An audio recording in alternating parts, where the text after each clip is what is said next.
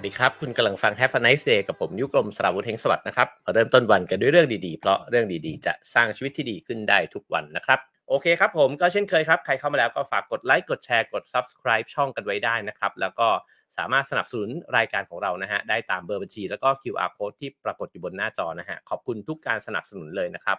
เมื่อเช้าพี่นกฤษบอกว่าให้ทักทายนะฮะอยากให้ทักทายเหมือนเดิมนะครับก็ขออนุญาตทักทายทุกๆคนนะครับที่ทักกันมาตั้งแต่เช้านะครับพี่นุ่มนวลก็เข้ามาเป็นคนแรกเลยนะฮะวันนี้เราจะมาคุยกันในหัวข้อที่เอ่อได้มีการกระเด็นกระดอนนะฮะ ไปโดนอยู่บ่อยครั้งนะครับเวลาที่เราคุยกันในเรื่องเศรษฐกิจนะครับนั่นก็คือเรื่องของรัฐสวัสดิการนะครับว่า มันจะเกิดขึ้นได้เนี่ยในสังคมไทยหรือเปล่านะฮะแต่จริงๆเนี่ยก็คิดว่าสิ่งที่จะนำมาเล่าสู่กันฟังเนี่ยคงจะเป็นเรื่องของการเห็นวิธีการนะฮะที่มาการจัดการนะครับแล้วก็รากฐานความคิดเนี่ยว่ามันเป็นมาอย่างไงแล้วผมว่าเราจะได้วิเคราะห์แล้วก็ลองประเมินกันดูนะครับว่าโอกาสที่มันจะเกิดขึ้นได้หรือว่าข้อดีเนี่ยที่มันสามารถนำมาใช้ได้บ้างเนี่ยคืออะไรนะครับผมกำลังอ่านหนังสือเล่มนี้อยู่นะฮะนั่นคือ Dare ทุกต้นกล้าความฝันนะครับเป็นหนังสือใหม่ที่เพิ่งออกมาในงานสัปดาห์หนังสือแห่งนี้เลยครั้งนี้เลยนะครับของอาจารย์สัทธรัมธรรมบุษฎีนะครับซึ่งก็เป็นนักวิชาการที่ขับเคลื่อนแล้วก็พูดถึงเรื่องของรัฐสวัสดิการเนี่ยอยู่บ่อยครั้งนะครับก็เป็นคนที่โดดเด่นมากในเรื่องนี้คนหนึ่งนะฮะคำโปรยบนหน้าปกนะครับก็โปรยบอกว่าประวัติศาสตร์กรณีศึกษาและเส้นทางการต่อสู้สู่รัฐสวัสดิการนะครับก็พิมพ์โดยสำนักพิมพ์มติชนบุ๊กนะฮะก็ไปหาซื้อกันได้เลยนะครับในงานหนังสือนะฮะแล้วก็ผมว่าก็น่าจะมีอยู่ในเอ่อในร้านหนังสือทั่วไปด้วยนะครับผมมาเริ่มต้นกันนะครับวันนี้คิดว่าเนื้อหาอย่างแน่นเลยนะ จะลองดูว่าจะเล่าได้แค่ไหนยังไงนะครับเริ่มต้นที่บทนำนะครับก็เอ่ออาจารย์ก็เปิดขึ้นมานะฮะแล้วก็บอกว่าเราเนี่ยเกิดขึ้นมาในสังคมแบบไหนในโลกแบบไหนนะครับเราก็จะคุ้นเคยกับไอ้เจ้าโลกทัศน์แบบนั้นน่ะเหมือนกับว่าราวกับว่าเนี่ยมันคือความจริงแท้ของโลกใบนี้หรือว่าของชีวิตนะครับเพราะฉะนั้นเนี่ยถ้าเราเกิดขึ้นมาในยุคสมัยหนึ่งในสังคมแบบหนึ่งนะฮะเราก็อาจจะเข้าใจว่าโลกมันก็ต้องเป็นแบบนี้แหละนะครับแล้วก็โยนความฝันขึ้นมาให้ชวนกันจินตนาการดูนะครับว่ามันจะเป็นยังไงบ้างกับรัฐเนี่ยนะฮะที่เงินบาทแรกจนบาทสุดท้ายเนี่ยกลายเป็นเงินเลี้ยงดูเด็กนะฮะแก่ทุกๆคนเนี่ยอย่างเท่าเทียมกันนะครับแล้วก็กลายไปเป็นค่าเล่าเรียนในมหาวิทยาลัยนะครับให้ทุกคนเนี่ยได้เรียนตามความฝันของตัวเองกลายเป็นเงินสำหรับแม่ที่ตั้งครรภ์ทุกคนนะฮะให้พวกเขาได้เตรียมตัวสำหรับการสร้างสมาชิกใหม่ให้กับสังคมกลายเป็นเงินบำนาญทั่วหน้านะฮะไม่ว่าคนยากดีมีจนเนี่ยก็ได้เงินบำนาญเนี่ยเหมือนกันหมดเวลาที่แก่เฒ่าไปก็รับเงินบำนาญอย่างเท่าเทียมกันทั่วหน้านะครับแล้วก็เมื่อเจ็บป่วยเนี่ยก็ได้รับการรักษาที่มีคุณภาพนะครับอันนี้ก็คือลักษณะของรัฐสวัสดิการนะฮะที่อาจารย์นิยามว่าเงินบาทแรกจนบาทสุดท้ายเนี่ยคืนกลับสู่ชีวิตของประชาชนผมว่าตรงนี้เนี่ยเดี๋ยวพอเราฟังไปเรื่อยๆนะครับก็จะเห็นว่าไอ้เจ้ารากฐานความคิดแก่นความคิดของมันเนี่ยมันมีความแตกต่างยังไงนะฮะกับระบบวิธีคิดในแบบอื่นนะครับคราวนี้ในบทนำนะฮะอาจารย์ก็เหมือนกับโยนจินตนาการเนี่ยแล้วก็ให้ชวนเราทบทวนดูนะครับถึงธรรมชาติของความเป็นมนุษย์เนี่ยนะฮะก็บอกว่าจริงๆแล้วเนี่ยเด็กเล็กๆเนี่ยก็สามารถที่จะปฏิสัมพันธ์กับเพื่อนๆนะครับเล่นกีฬาเล่นดนตรีเนี่ยได้ตามความชอบของตัวเองเพราะว่าพอเราอยู่ในหมวดที่มันไม่จำเป็นจะต้องแข่งขันกันเนี่ยมากนะฮะเราก็สามารถที่จะเลือกทำเลือกเรียนเนี่ยตามความถนัดของเราได้นะครับจะเป็นยังไงหากคนที่ปรารถนาจะเรียนในการศึกษาระดับสูงนะฮะปีละ400,000 คนเนี่ยสามารถเรียนต่อได้ตามความต้องการของเขานะครับโดยที่ไม่ต้องเป็นหนี้นะฮะแล้วก็การเรียนมหาวิทยาลัยเนี่ยมันไม่ใช่เรื่องของอภิสิทธิ์นะครับหรือว่าเรื่องของ privilege แต่อย่างใดเนี่ยแล้วก็ทุกคนก็สามารถที่จะเข้าถึงการศึกษาลักษณะนั้นเนี่ยได้นะครับผู้สูงอายุจำนวน10กว่าล้านคนนะครับเมื่อถึงวัยเกษียณแล้วเนี่ยก็ไม่ต้องห่วงว่าลูกหลานจะมาดูแลฉันหรือเปล่านะครับแต่ว่าก็สามารถที่จะมีเงินบำนาญมีสวัสดิการในการรักษานะฮะที่ดูแลตัวเองได้แล้วก็จะเป็นยังไงถ้าเกิดว่ารัฐเนี่ยก็สามารถที่จะช่วยเหลือนะฮะดูแลเรื่องของค่าเช่าที่อยู่อาศัยให้กับผู้คนต่างๆในสังคมเนี่ยได้นะครับเพราะฉะนั้นก็ในบทนำก็ฉายภาพให้เห็นก่อนนะครับว่ารัฐสวัสดิการเนี่ย ถ้ามันเกิดขึ้นมันจะเกิดอะไรในสังคมบ้างนะครับอันนี้ก็เป็นภาพแบบคร่าวๆนะครับไม่ได้ลงไปในรายละเอียดนะฮะ ทีนี้ก็มีคำถามอย่างที่เราทราบกันดีนะครับว่าเวลาพูดถึงเรื่องนี้ขึ้นมาเนี่ยก็จะมีคำถามเช่นเราจะนำเงินมาจากไหนผมว่านี่เป็นคำถามหลักนะฮะซึ่งก็น่าจะถกกันได้ยาวมากนะครับเพราะว่ารัฐสวัสดิการมันต้องการเงินเนี่ยมาช่วยมาเก็บไว้ แล้วก็ในการที่จะแบ่งกระจายจัดสรรปันส่วนเนี่ยออกไปสู่ผู้คนในสังคมนะฮะสองก็คือว่าแล้วถ้ามันเป็นแบบนั้นเนี่ยมันช่วยเหลือซัพพอร์ตประชาชนเนี่ยเยอะมากเลยนะฮะมันจะทำให้คนในประเทศนั้นเนี่ยขี้เกียจหรือเปล่านะครับ 3ก็คือว่าหากเกิดการลาคลอดยาวนานเนี่ยมันจะไม่เป็นธรรมกับคนที่ไม่มีลูกหรือเปล่านะฮะเพราะว่าในประเทศแบบนอร์ดิกเนี่ยนะฮะมีการลาคลอดกันแบบยาวนานมากนะครับเดี๋ยวก็จะไปถึงตรงนั้นนะฮะเช่น500กว่าวันเนี่ยในการที่มีลูกเล็กเนี่ยนะครับแล้วก็การเรียนมหาวิทยาลัยฟรีเนี่ยจะทำให้คนไม่ตั้งใจเรียนหรือเปล่านะครับอาจารย์บอกว่าสิ่งเหล่านี้ก็เป็นประเด็นคำถามนะฮะที่มันมีการถกเถียงกันเยอะนะครับแต่ตัวอาจารย์เองเนี่ยก็มองว่าจริงๆแล้วเนี่ยมันควรจะกลับไปสู่ประเด็นคำถามพื้นฐานสำคัญที่สุดก่อนเลยว่าเราเชื่อหรือเปล่าว่ามนุษย์เนี่ยสมควรจะมีคุณภาพชีวิตที่ดีเท่าเทียมกันนะฮะแล้วก็เราเชื่อหรือเปล่าว่ามนุษย์เนี่ยเท่ากัน เริ่มต้นที่คำถามนี้ก่อนนะครับแล้วก็บางคนอาจจะตอบตรงนี้ว่าเชื่อไม่เชื่อเนี่ยก็ได้นะฮะก็เดี๋ยวก็ลองไปฟังไปเรื่อยๆแล้วก็ลองดิสคัสกันใน Clubhouse แล้วก็ในหัวของตัวเราเองเนี่ยก็ได้นะครับคราวนี้เอ่ก็มาสู่ตัวประเด็นนะครับที่บอกว่าในทุกวันนี้เนี่ยเราอยู่ในโลกที่มันเป็นแบบไหนนะฮะผมว่าเราทราบดีว่าในทุกวันนี้เนี่ยเราใช้ชีวิตอยู่ท่ามกลางราคาของสิ่งต่างๆนะฮะคือทุกสิ่งทุกอย่างเนี่ยมันดูเป็นตัวเลขไปหมดเลยนะครับแล้วถ้าเราต้องการจะมีชีวิตที่ดีเราต้องมีเงินใช่ไหมฮะเราจะต้องเอาเงินไปแลกเปลี่ยนกับสิ่งเหล่านั้นเนี่ยมาประกอบสร้างเราขึ้นมาให้เป็นชีวิตที่ดีได้นะครับก็พูดง่ายๆว่าเราก็อยู่ในตลาดนั่นแหละนะฮะก็มีการซื้อขายสิ่งต่างๆเนี่ยอยู่ตลอดเวลาแต่เราซื้ออะไรบ้างนะครับซึ่งไอ้เจ้าการซื้อขายตลอดเวลาเนี่ยมันก็เป็นความสัมพันธ์ ในเรื่องของผลประโยชน์นะฮะแล้วก็ในเรื่องของอำนาจด้วยใช่ไหมครับเพราะว่าการที่เราจะทำอะไรสักอย่างหนึ่งนะฮะแล้วก็เราก็ต้องคิดถึงผลประโยชน์แล้วก็คิดถึงอำนาจในการซื้อหาเหล่านี้เนี่ยอยู่ตลอดเวลาแต่จริงๆแล้วเนี่ยในโลกใบนี้แล้วก็ในชีวิตเนี่ยมันมีสิ่งที่ มันอาจจะไม่ต้องซื้อหาอยู่ไม่น้อยนะฮะเช่นแสงแดดนะครับก็จริงๆในนี้เขียนบอกว่าดวงอาทิตย์ไม่เคยวางบินเนี่ยกับรวงข้าวหรือเจ้าของไร่นานะฮะ มีเรื่องราวมากมายที่เราเล่าสู่กันฟังนะครับโดยที่ไม่จำเป็นที่จะต้องจ่ายตังค์นะฮะแต่ Have a nice day ยังขอบริจาคอยู่นะฮะเช่นจากคนแก่สู่เด็กนะครับจากเพื่อนสู่เพื่อนนะครับสิ่งเหล่านี้ไม่มีค่าใช้จ่ายนะครับแล้วก็เรามีอีกหลายสิ่งในชีวิตที่มันไม่มีราคานะครับเช่นความงามความสุขรอยยิ้มเสียงหัวเราะนะครับสิ่งเหล่านี้ล้วนแต่เป็นของฟรีแล้วเราก็แบ่งปันให้กันได้เนี่ยโดยที่มันไม่ลดน้อยลงด้วยนะฮะเพราะฉะนั้นเนี่ยมันมีทรัพยากรในชีวิตเรานะฮะ ความสัมพันธ์ระหว่างมนุษย์ด้วยกันเนี่ยที่มันเจือจานกันได้โดยที่ไม่ได้มีใครเนี่ยลดลงดีไม่ดีเนี่ยบางอย่างเนี่ยแบ่งแล้วมันมีเพิ่มมากขึ้นด้วยซ้ำนะครับเอ่อแต่ว่าหลังจากที่เราเนี่ยเติบโตขึ้นมานะครับแล้วก็ใช้ชีวิตเนี่ยอยู่ในสังคมในโลกใบนี้นะครับเราก็ออกแบบโลกแล้วก็ออกแบบสังคมเนี่ยให้มันตรงกันข้ามกับสิ่งที่เราคิดว่ามันควรจะเป็นนะฮะโดยที่อยู่ๆเนี่ยโลกมันก็ค่อยๆวิวัฒน์ไปแล้วก็ประกอบสร้างขึ้นมาเนี่ยให้กลายเป็นว่าทุกสิ่งเนี่ย มันมีราคานะครับแม้กระทั่งสิ่งที่เคยฟรีนะฮะอย่างรอยยิ้มความสัมพันธ์น้ำอากาศความบันเทิงนะฮะกระทั่งการดูแลกันก็กลายเป็นสิ่งที่มีราคาเนี่ยมาตั้งแต่การประเมินตั้งต้นเนี่ยของผู้ประกอบการนะฮะลองฟังอันนี้ช้าๆอีกทีหนึ่งก็น่าสนใจดีนะครับรอยยิ้มเราอาจจะต้องซื้อหานะฮะแล้วก็ความสัมพันธ์เองเนี่ยก็อาจจะต้องถูกคิดคำนวณนะครับว่าเราใช้เวลาไปกับความสัมพันธ์มากน้อยแค่ไหนนะครับ การดูแลกันในสังคมเนี่ยก็จะต้องเอาตังค์ไปจ่ายนะครับเช่นมีการระบบประกันต่างๆนานานะฮะสิ่งเหล่านี้เนี่ยก็กลายเป็นว่าทุกสิ่งทุกอย่างดูเหมือนว่าเราอยู่ในโหมดของการแลกเปลี่ยนเนี่ยไปเสียทั้งหมดเลยนะครับแลกเปลี่ยนในลักษณะของการซื้อขายเนี่ยนะฮะทีนี้เนี่ยเขาบอกว่าแล้วมันจะเป็นยังไงถ้าเกิดว่าเราออกแบบสังคมเนี่ยให้มันมีสิ่งที่ฟรีเนี่ยเพิ่มมากขึ้นแล้วก็ให้มันมีสิ่งที่ต้องเสียตังค์เนี่ยน้อยลงนะฮะอันนี้เป็นคำถามที่น่าคิดนะครับแล้วก็ อาจารย์ก็บอกต่อไปนะครับว่าเป็นเรื่องแปลกประหลาดนะฮะที่สังคมมนุษย์เนี่ยถูกวางรากฐานจากความสัมพันธ์เนี่ยที่มันเคยฟรีนะฮะแต่ว่ากลับมาเลือกออกแบบสังคมยุคปัจจุบันเนี่ยให้กลายเป็นว่าทุกอย่างเนี่ยมีราคาแล้วก็ถ้าประเมินแล้วเนี่ยเราจะพบว่าเรามีความกลัวนะฮะในสิ่งเหล่านี้เนี่ยเพิ่มมากขึ้นเรื่อยๆนะครับก็คือเรามีความไม่เชื่อใจต่อกันและกันเนี่ย เพิ่มมากขึ้นเรื่อยๆจากสังคมที่เป็นรูปแบบที่เป็นอยู่นะฮะ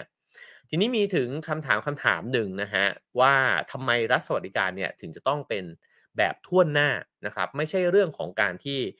แบ่งสรรปันส่วนเนี่ยไปให้เฉพาะคนที่ยากจนเท่านั้นอันนี้เป็นเรื่องที่อาจารย์สัทธรัมเนี่ยพูดถึงอยู่บ่อยครั้งมากๆนะฮะอาจารย์จะเน้นย้ำคำว่าถ้วนหน้าเนี่ยมากเลยนะฮะเพราะฉะนั้นหนังสือเล่มนี้เนี่ยเขียนอธิบายว่าทำไมถึงต้องเป็นแบบนั้นนะครับคำอธิบายเนี่ยมีตัวอย่างหนึ่งนะฮะซึ่งผมว่ามันจะเป็นภาพหนึ่งที่ทำให้เราเห็นแล้วก็ทบทวนโลกทัศน์ของเรานะฮะที่มีต่อสังคมนะครับโดยที่เขาบอกว่าเวลาพูดถึงนโยบายสาธารณะเนี่ยก็มักจะมีโจทย์ใหญ่ว่านโยบายอะไรเป็นเรื่องเร่งด่วนนะฮะอะไรที่มันสำคัญแล้วก็อะไรที่ทำขึ้นมาแล้วเนี่ยคนส่วนใหญ่มันได้ประโยชน์นะฮะหรือว่าขจัดปัญหาในสังคมได้ดีนะครับเพราะฉะนั้นเนี่ยเรามักจะพูดถึงนโยบายที่ฉลาดที่สุดนโยบายแบบไหนล่ะถึงจะเรียกว่าฉลาดที่สุดนะฮะทีนี้มีเอ่อตัวอย่างนะครับโดยที่เป็นภาพหนึ่งนะครับบอกว่าสมมุตินะครับว่ามีห้องอาหารเนี่ยอยู่ห้องหนึ่งนะครับในห้องเนี่ยมีอาหารอยู่เพียบเลยเยอะแยะมากมายนะครับแล้วก็มีคนอยู่ในห้องเนี่ย10คนในขณะที่ข้างนอกเนี่ยมีคนหิวโหยนะฮะที่ไม่มีอาหารกินเนี่ยอีก100คนนะครับในห้องมีอาหารเยอะมากมีคน10คนข้างนอกห้องมีคนอีก100คนไม่มีอาหารกินหิวโหยนะฮะ อาหารในห้องเนี่ยเพียงพอต่อคนจำนวน1,000คนแล้วก็ไม่ได้เดือดร้อนขาดแคลนแต่อย่างใดเลยนะฮะหากว่าเราจะคิดถึงนโยบายที่ฉลาดที่สุดที่จะจัดการกับปัญหานี้นะครับเขาบอกว่ามีวิธีทางออกเนี่ยหลายอย่างด้วยกันบางคนอาจเสนอว่าโยนเศษเนื้อหรือว่าเศษอาหารเนี่ยให้กับคนที่หิวที่สุดเพราะคนที่หิวที่สุดเขาจะงอแงถูกไหมฮะเขาอาจจะทุบพังประตูเข้ามาได้งั้นจัดการให้บางส่วนกับเขาก่อนนะครับ บางคนอาจเสนอบอกว่าถ้างานเนี่ยจ้างคนที่แข็งแรงที่สุดเนี่ยมาดูแลคนที่อยู่ข้างนอกนะครับด้วยอาหารบางส่วนนะครับก็คือว่าให้คนคนหนึ่งเนี่ยเหมือนกับว่าเป็นหัวหน้า ของบรรดาผู้หิวโหยแล้วก็คุมพวกนั้นเนี่ยให้อยู่นะครับเพื่อป้องกันไม่ให้คนเหล่านั้นเนี่ยพังประตูเข้ามาแย่งชิงอาหารนะครับหรืออีกวิธีหนึ่งก็คือว่ากล่อมให้คนหิวโหยที่อยู่ข้างนอกนั้นเนี่ยสยบยอมนะฮะก็คือว่าสร้างความเชื่ออะไรบางอย่างกับเขาว่าเฮ้ยคุณก็เกิดมาแบบนี้แหละคุณก็อาจจะมีชาติที่แล้วที่ไม่ดีนะฮะแล้วคุณก็ต้องมารับกรรมในชาตินี้ไปนะครับก็จะทำให้เขาเข้าใจไอ้เจ้าความเป็นอยู่แล้วก็ฐานะของเขาเนี่ยมากขึ้นแล้วก็ทำให้เขาไม่บุกเข้ามาแย่งชิงอาหารนะฮะฉะนั้นมันมีวิธีการจัดการเนี่ยที่อาจจะเรียกได้ว่าฉลาดเนี่ยนะฮะหลายวิธีการด้วยกันทั้งนี้เพื่อความสงบเรียบร้อยในสังคมใช่ไหมครับ แต่อาจารย์ก็บอกว่าไอ้เจ้าสิ่งตัวอย่างที่ยกมาทั้งหมดเนี่ยมันจะดูโง่ทันทีเลยถ้าเราลองคิดดูดีๆว่าจริงๆแล้วอาหารที่มีอยู่ในห้องอะมันพอแล้วเราสามารถที่จะต่อโต๊ะเนี่ยให้มันยาวขึ้นไปได้แล้วเรียกคนข้างนอกเนี่ยอีก100คนเนี่ยมากินอาหารด้วยกันนะครับเพราะจริงๆแล้วอาหารมันเพียงพอสำหรับทุกคนมันไม่ควรกินกันแค่10คนผมว่าตัวอย่างตรงนี้เนี่ยเป็นตัวอย่างที่น่าคิดมากแล้วมันก็น่าคิดขึ้นไปอีกว่า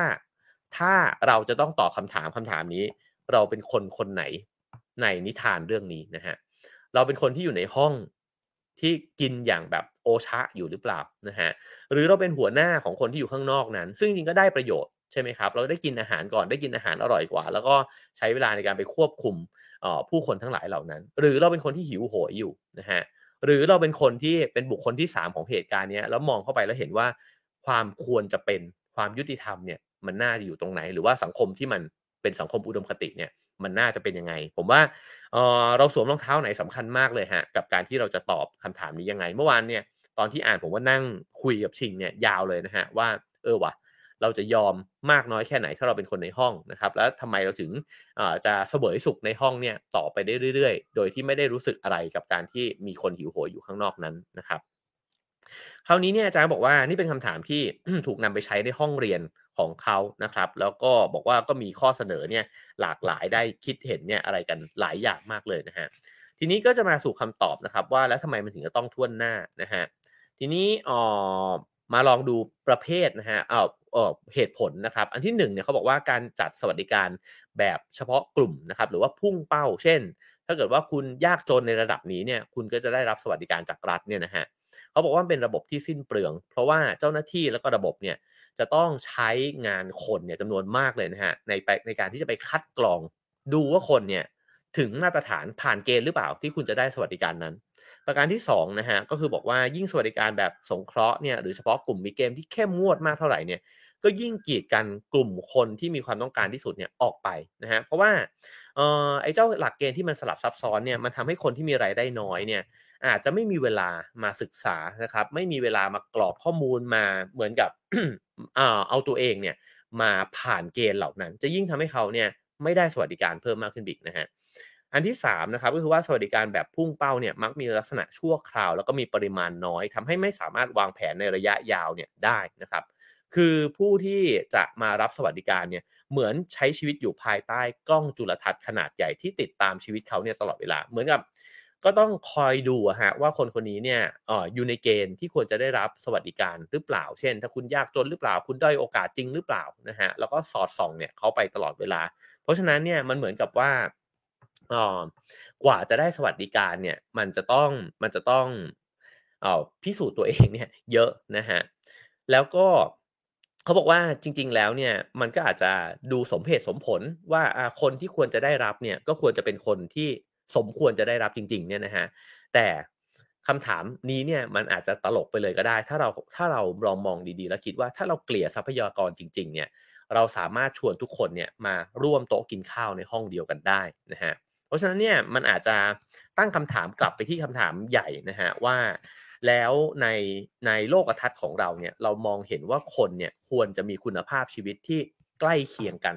หรือเปล่านะฮะหรือเราก็มองว่าสังคมมันก็หลากหลายแบบนั้นแหละนิ้วมันยาวไม่เท่ากันอะไรเงี้ยนะฮะแล้วก็คนมันก็ควรจะมีชีวิตความเป็นอยู่ที่แตกต่างหลากหลายกันไปนะฮะตรงนี้เนี่ยผมว่า มันเริ่มต้นตรงนั้นนะครับแล้วถ้าเกิดว่าเราเห็นภาพฝัน แบบที่อาจารย์สัทธรรมบอกเนี่ยว่าเชื่อว่าคนมันเท่ากันถ้างั้นเนี่ยอ๋อไอ้เจ้าปัญหาอุปสรรคต่างๆซึ่งมันมีอยู่แล้วนะฮะมันไม่ได้ง่ายอยู่แล้วที่จะสร้างไอ้เจ้าความเท่าเทียมเนี่ยให้มันเกิดขึ้นในสังคมแต่ถ้าเชื่อก่อนว่าเราควรจะมีชีวิตที่ดีเท่าๆกันเนี่ยนะฮะมันถึงจะไปต่อได้นะครับคราวนี้มาถึงบทที่1นะฮะที่พูดถึงว่า ความสำเร็จของอารยธรรมมนุษย์ที่เรียกว่ารัฐสวัสดิการนะฮะเขาบอกว่ารัฐสวัสดิการเนี่ยในฐานะองค์ประกอบสำคัญของประชาธิปไตยที่สมบูรณ์ก็คือว่ามันโยงยังไงกับไอ้เรื่องของประชาธิปไตยนะครับเขาบอกว่าเราจำเป็นจะต้องมีเครื่องมือสำคัญเพื่อกระจายทรัพยากรเนี่ยที่มีอยู่ในสังคมเนี่ยให้กับทุกคนเนี่ยอย่างเท่าเทียมกันนะครับซึ่งลักษณะนี้เนี่ยมันต่างจากระบบสังคมสงเคราะห์ซึ่งจะย้อนกลับไปถึงสิ่งเมื่อกี้ที่พูดนะฮะว่าทำไมมันต้องถ้วนหน้าเพราะว่าไอ้เจ้าสังคมสงเคราะห์เนี่ยมันมันเหมือนลักษณะของคนรวยช่วยคนจนนะฮะแล้วมันก็จะผ่านการบริจาคแล้วก็การพิสูจน์ความจนคุณต้องจนนะฮะแล้วคุณก็จะได้รับสวัสดิการนี้นะครับลักษณะแบบนี้เนี่ยปัญหาของมันคืออะไรมันทำลายความเป็นอันหนึ่งอันเดียวกันของคนในสังคมสมมุติว่าทุกคนในสังคมเนี่ยได้รับสวัสดิการเหมือนกันนะฮะเรารู้สึกว่าเราทุกคนเนี่ยก็เป็นคนนะฮะในสังคมนี้เท่าๆกันแต่ถ้าเกิดบอกว่าคนจนจะได้รับเงินจากรัฐนะฮะคนจนก็จะรู้สึกว่าฉันเนี่ยมีเกียรติมีศักดิ์ศรีเนี่ยด้อยกว่านะครับแล้วก็ทำให้ผู้คนไม่รู้สึกถึงความเป็นเจ้าของต่อระบบเศรษฐกิจการเมืองเดียวกันนะฮะทำไมถึงเป็นแบบนั้นก็เพราะว่ามันเกิดชนชั้นขึ้นนะฮะในสังคมแล้วมันก็เกิดความเหลื่อมล้ำเนี่ยขึ้นด้วยซึ่งจริงความเหลื่อมล้ำเนี่ยในระยะยาวมันอาจจะไม่ได้หายไปเพราะว่ามันก็ยังคงเอ่อมีโครงสร้างที่มันใหญ่ไปกว่านั้นเนี่ยที่เอื้อประโยชน์ให้กับคนที่ได้ประโยชน์อยู่แล้วเนี่ยยังคงได้ประโยชน์ต่อไปส่วนคนที่เสียประโยชน์เนี่ยก็จะได้บางเศษเสี้ยวเนี่ยนะฮะออกมาถ้ามันไม่ได้เป็นเคสที่มันเป็นกรณีเฉพาะจริงๆเนี่ยมันก็ยากมากที่คนที่มีความเป็นอยู่ที่แย่เนี่ยจะพลิกชีวิตตัวเองเนี่ยนะฮะไต่ชนชั้นเนี่ยขึ้นมาได้ในระดับที่เช่นจากจนแล้วกลายเป็นรวยเนี่ยมันมีนะฮะมันก็จะมีตัวอย่างที่คนหยิบยกขึ้นมาอยู่เรื่อยๆนะฮะแต่มันก็จะเป็นตัวอย่างที่เฉพาะมากๆนะครับทีนี้เขาบอกว่าพรรค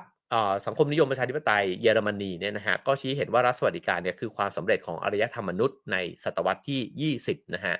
ตรงนี้เนี่ยถ้าพูดไปเรื่อยๆหรือว่าอ่านหนังสือเล่มนี้ไปเรื่อยๆก็จะเห็นว่ามันก็มีความเปลี่ยนแปลงอยู่ด้วยเหมือนกันก็คือว่ามันก็เคยมีสิ่งนี้เกิดขึ้นแล้วมันก็หายไปนะฮะแล้วมันก็ยังคงหลงเหลืออยู่ในบางสังคมเช่นประเทศในกลุ่มนอร์ดิกนะฮะแต่ว่ามาถึงวันนี้เนี่ยมันก็ถูกท้าทายด้วยโลกที่มันเปลี่ยนแปลงไปด้วยเช่นกันนะครับ ฉะนั้นเนี่ยตัวรัฐสวัสดิการเนี่ยเขาบอกว่ามันเป็นกลไกสำคัญที่ทำให้คนจำนวนนับล้านเนี่ยมีเสรีภาพนะฮะไม่ถูกกักขังไว้ด้วยชาติกำเนิดแล้วก็บรรเทาแรงกดทับจากกลไกตลาดที่ไม่เป็นธรรมนะฮะ ทำให้มนุษย์เนี่ยสามารถกำหนดชะตาชีวิตของตัวเองได้แล้วก็สร้างสรรค์เศรษฐกิจที่มีความหลากหลายเนี่ยมากขึ้นได้ซึ่งทั้งหมดที่พูดมาเนี่ยก็ล้วนแล้วแต่ทำให้ไอ้เจ้าระบอบประชาธิปไตยเนี่ยมันเข้มแข็งขึ้นด้วยนะฮะก็เดี๋ยวค่อยๆค่อยๆคลี่กันไปแล้วกันนะครับในแต่ละรายละเอียดนะฮะซึ่งในนี้เนี่ยอาจารย์สัทธรรมก็เน้นนะฮะบอกว่าตัวรัฐสวัสดิการเนี่ยมันเป็นกลไกสำคัญเหมือนกันที่ช่วยในการสร้างความสัมพันธ์เชิงอำนาจในสังคมนะฮะเพราะว่าถ้าเกิดว่ามันเกิดความเหลื่อมล้ำเนี่ยในสังคมเนี่ยไอ้เจ้าอำนาจในสังคมเนี่ยมันก็จะผิดเพี้ยนไปด้วยกันเนี่ยหมดเลยนะฮะในเมื่ออำนาจมันไม่เท่ากันนะครับหรือมันไม่ถูกเกลี่ยปุ๊บเนี่ยในทางการเมืองเนี่ยมันก็จะมีคนบางคนได้เปรียบใช่ไหมครับสมมุติว่าโลกมันหมุนไปด้วยเงินเนี่ยคนที่มีเงินแล้วก็ไปสนับสนุนพรรคการเมืองนะครับก็จะได้ประโยชน์จากนโยบายของพรรคการเมืองอย่างที่พวกเราทราบกันดีนะฮะแล้วคนที่ไม่มีเงินก็จะมีโอกาสที่จะเรียกร้องนะฮะสิ่งต่างๆเนี่ยน้อยกว่าแล้วยิ่งถ้าเกิดว่าอยู่ในสภาพที่ไม่มีโอกาสที่จะใช้สิทธิ์ใช้เสียงของตัวเองไม่สามารถรวมตัวกันเนี่ยต่อสู้เรียกร้องอะไรได้เนี่ยนะครับก็จะทำให้ยากมากเลยที่จะเรียกร้องสิทธิของตัวเองเนี่ยให้มันดีขึ้นในคุณภาพชีวิตที่มันดีขึ้นนะครับ คราวนี้มาดูถึงมุมมองนะฮะเขาบอกว่าไอ้เจ้าเวลาที่เรามองปัญหาเนี่ยนะครับมันก็จะมีวิธีการมองเนี่ย2แบบด้วยกันก็คือการมองปัญหาเชิงเทคนิคกับมองเชิงโครงสร้างนะฮะมองเชิงเทคนิคก็คือมักจะมองว่าปัญหาที่มันเกิดขึ้นเนี่ยไม่ว่าจะในเศรษฐกิจการเมืองสังคมเนี่ยนะฮะมันเกิดขึ้นเนี่ยจากปัจเจกชนก็คือบางครั้งเนี่ยมันก็เกิดจากการที่คนแต่ละคนนะครับไม่ได้พัฒนาตัวเองเนี่ยอย่างเต็มที่นะครับไม่ขยันมากพอ ไม่ตั้งใจเรียนต่างๆนานาเหล่านี้นะฮะโดยที่มองว่ารัฐเนี่ยจริงๆแล้วเนี่ยเป็นกลางนะครับแล้วก็พยายามที่จะแก้ไขปัญหาต่างๆเนี่ยด้วยการสร้างสมดุลเนี่ยระหว่างชุดผลประโยชน์นะฮะของกลุ่มต่างๆนะครับแต่ว่าถ้าเกิดว่าเรามองแบบนี้แล้วเนี่ย มันก็ไม่มีความจำเป็นที่จะต้องไปท้าทายในเชิงการเมืองว่ามันจำเป็นจะต้องมีการปรับเปลี่ยนนโยบายปรับเปลี่ยนวิธีการจัดการนะครับของไอ้เจ้างบประมาณต่างๆนะครับของวิธีการจัดเก็บภาษีของสิ่งต่างๆเนี่ยนะครับที่ทำให้มันเกิดความเท่าเทียมกันมากขึ้นเนี่ยในสังคมเพราะว่ามันเป็นเรื่องของปัจเจกบุคคลนะฮะเราจะต้องไปพึ่งพาตัวเองต้องขยันมากขึ้นเองต้องเรียนให้มันเก่งขึ้นเองต้องทำงานให้มันตอบโจทย์กับตลาดที่เขาต้องการนะครับเหมือนเวลาที่สมัยเด็กผมจะเอ็นเนี่ยนะฮะจะสอบเข้ามหาวิทยาลัยเนี่ยก็จะต้องมานั่งคุยกับญาติๆเขาก็จะบอกว่าช่วงเนี้ยอาชีพการงานแบบไหนเนี่ยที่มันกำลังจะมานะครับโดยที่อาจจะไม่ได้สนใจว่าผมชอบเล่นกีตาร์ผมชอบวาดรูปหรือว่าผมชอบเตะบอลใดๆทั้งสิ้นนะฮะคราวนี้แบบต่อไปนะฮะคือการมองปัญหาเชิงโครงสร้างนั่นเองซึ่งก็คือมองว่ารัฐเนี่ยเป็นกลไกของอำนาจนะครับแล้วก็เมื่อรัฐเนี่ยผูกขาดอำนาจในการใช้ความรุนแรงแล้วก็อำนาจในทางอุดมการณ์เนี่ยรัฐก็ย่อมผูกขาดวิธีการในการแก้ปัญหาแล้วก็สร้างมาตรฐาน ไอ้ความเป็นกลางต่างๆเนี่ยขึ้นมานะฮะก็หมายความว่าไอ้ความยากจนเนี่ยมันไม่ได้เกิดขึ้นจากปัจเจกบุคคลแล้วแต่ว่าความยากจนเนี่ยจริงๆแล้วมันเกิดขึ้นจากปัญหาเชิงโครงสร้างก็คือระบบทั้งหมดเนี่ยมันทำให้คนที่จนอยู่แล้วเนี่ยไม่สามารถที่จะขยับตัวเองเนี่ยขึ้นมารวยขึ้นได้หรือว่ามีการศึกษาที่ดีขึ้นได้มีการงานที่ดีขึ้นได้นะฮะ ฉะนั้นวิธีมองด้วย2แว่นนี้เนี่ยมันก็เป็นการมองที่แตกต่างกันมากๆอันนี้ก็น่าสำรวจนะครับว่าในสังคมไทยเนี่ยโดยส่วนใหญ่เนี่ยเรามีวิธีคิดในการมองปัญหาเนี่ยในลักษณะไหนนะครับส่วนตัวผมเองผมก็คิดว่าโครงสร้างเป็นเรื่องสำคัญมากๆนะฮะแล้วก็น่าจะ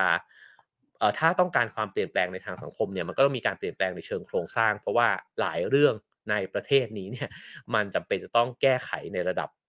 การบริหารจัดการนะครับแต่ในขณะเดียวกันปัจเจกบุคคลก็แน่นอนนะฮะมันก็คงจะมีความจำเป็นในส่วนของตัวเองด้วยแต่ว่ามันก็ไม่ควรจะให้ปัจเจกมาแบกรับทั้งหมดนี้เนี่ยไว้บนบ่าของตัวเองนะครับคราวนี้เขาบอกว่าถ้ามาลองมองพิจารณาเรื่องความเป็นธรรมนะฮะผ่านมุมมองชีวิตของมนุษย์นะครับไอ้เจ้าความเสมอภาคเนี่ยมันเกี่ยวข้องกับ3สิ่งด้วยกัน1ก็คือว่าความเป็นธรรมทางวัตถุและเงื่อนไขทางเศรษฐกิจนะครับ ถ้าเกิดว่าเงื่อนไขทางเศรษฐกิจเนี่ยมันไม่ได้มีพื้นฐานที่เท่าเทียมกันเช่นปัจจัย4เนี่ยนะฮะที่จะต้องบริโภคกันอยู่ทุกวันเนี่ยนะครับแต่ละคนบางคนมีมากบางคนมีน้อยนะครับก็นำมาซึ่งไอ้เจ้าความเสมอภาคเนี่ยที่มันไม่เท่ากันตั้งแต่ต้นอยู่แล้วอันนี้ชัวร์เลยนะฮะเกิดขึ้นมาเนี่ยเราเกิดมาในบ้านแบบไหนยังไงนะครับมีความเป็นอยู่ยังไง ถ้าอยู่ท่ามกลางสภาพที่มันไม่เอื้อต่อการพัฒนาตัวเองเลยเต็มไปด้วยยาเสพติดนะฮะเต็มไปด้วยปัญหาทางสังคมนะครับอาชญากรรมต่างๆนานาเหล่านี้เนี่ยโอ้ยากมากฮะที่คนคนหนึ่งจะพลิกชีวิตตัวเองขึ้นมาได้นะครับอันที่2ก็คือความเสมอภาคทางกฎหมายนะครับว่ากฎหมายต่างๆเนี่ยมองเห็นคนเท่ากันไหมนะครับมีใครได้ประโยชน์กว่าหรือเปล่านะฮะคนรวยรอดคนจนไม่เคยรอดแบบนั้นไหมนะครับสิทธิมนุษยชนเท่ากันไหมนะฮะเรื่องของความเสมอภาคทางเพศนะฮะศักดิ์ศรีความเป็นมนุษย์นะครับในเรื่องต่างๆนะครับสิ่งเหล่านี้เนี่ยถ้ามันไม่เท่ามันก็ยากที่มันจะเกิดความเท่าเทียมเสมอภาคในสังคมนะฮะ3ก็คือความเสมอภาคในทางการเมืองนะครับว่าแล้วไอ้เจ้ามันมีในหลายระดับมากนะฮะเช่นการต่อรองในลักษณะของการรวมตัวกันของสหภาพแรงงานนะฮะตัวพนักงานเองเนี่ยสามารถรวมตัวกันแล้วก็ส่งเสียงอะไรบางอย่างเพื่อต่อรองเนี่ยได้มากน้อยแค่ไหนคนงานนะฮะรวมตัวกันแล้วก็ต่อรองค่าจ้างนะครับต่อรองสวัสดิการเนี่ยเพิ่มมากขึ้นได้มากแค่ไหนนะครับแล้วก็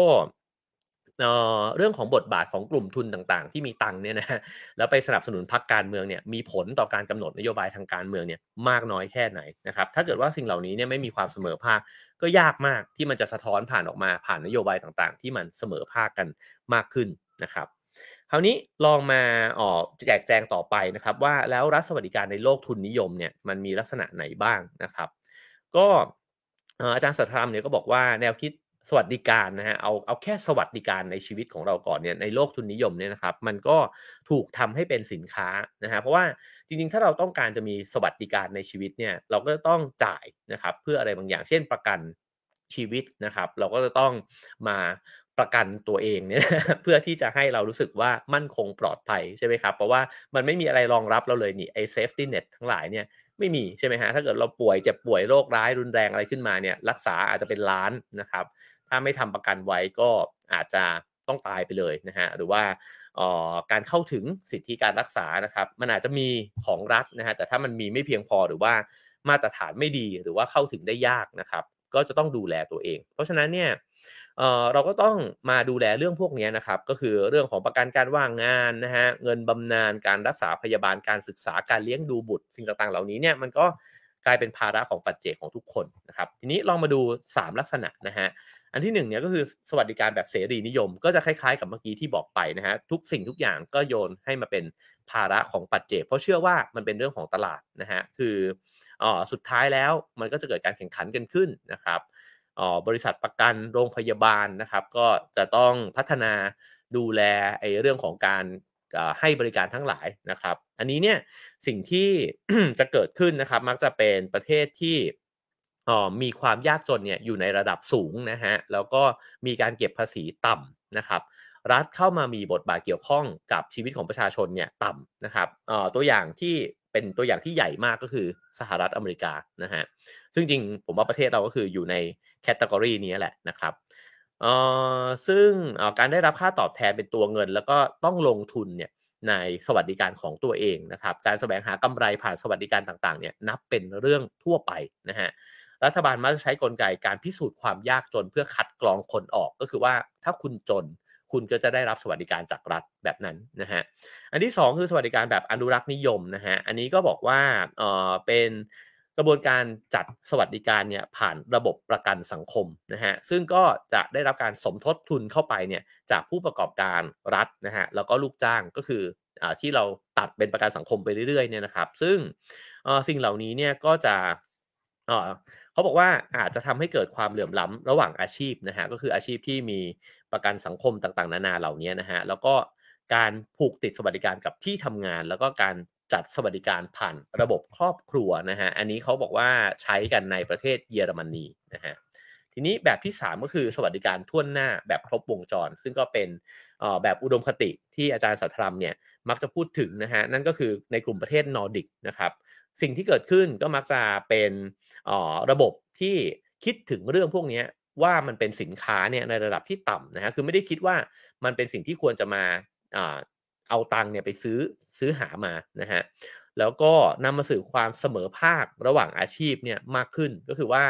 คนทำอาชีพไหนเนี่ยก็ยังได้รับการดูแลจากภาครัฐเนี่ยเท่ากันเพราะฉะนั้นเนี่ยก็ยังเคยมีคนบอกว่าถ้าเกิดว่าคุณทำอาชีพกวาดถนนเนี่ยที่เดนมาร์กเนี่ยนะฮะคุณก็ยังได้เงินเดือนที่มันไม่ได้น้อยไปกว่าอาชีพอื่น แบบที่มัน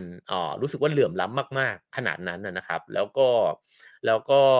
ยังคงสามารถใช้สอยสวัสดิการจากภาครัฐเนี่ยได้อย่างเต็มที่ด้วยนะครับทำให้ผู้คนมีอิสระในชีวิตมากขึ้นนะครับไม่ผูกติดกับครอบครัวแล้วก็ชาติกำเนิดก็คือว่า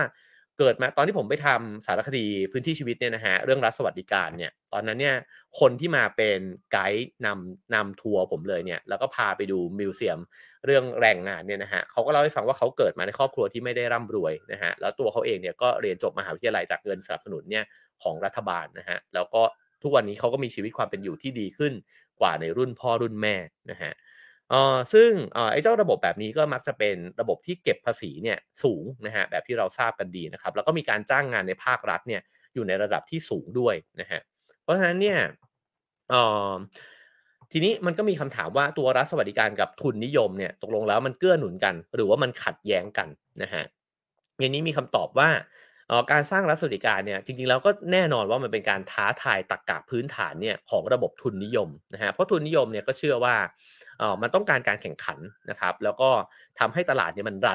รันไปเนี่ยด้วยธรรมชาติของมันนะครับด้วยมือที่มองไม่เห็นเนี่ยนะฮะแล้วก็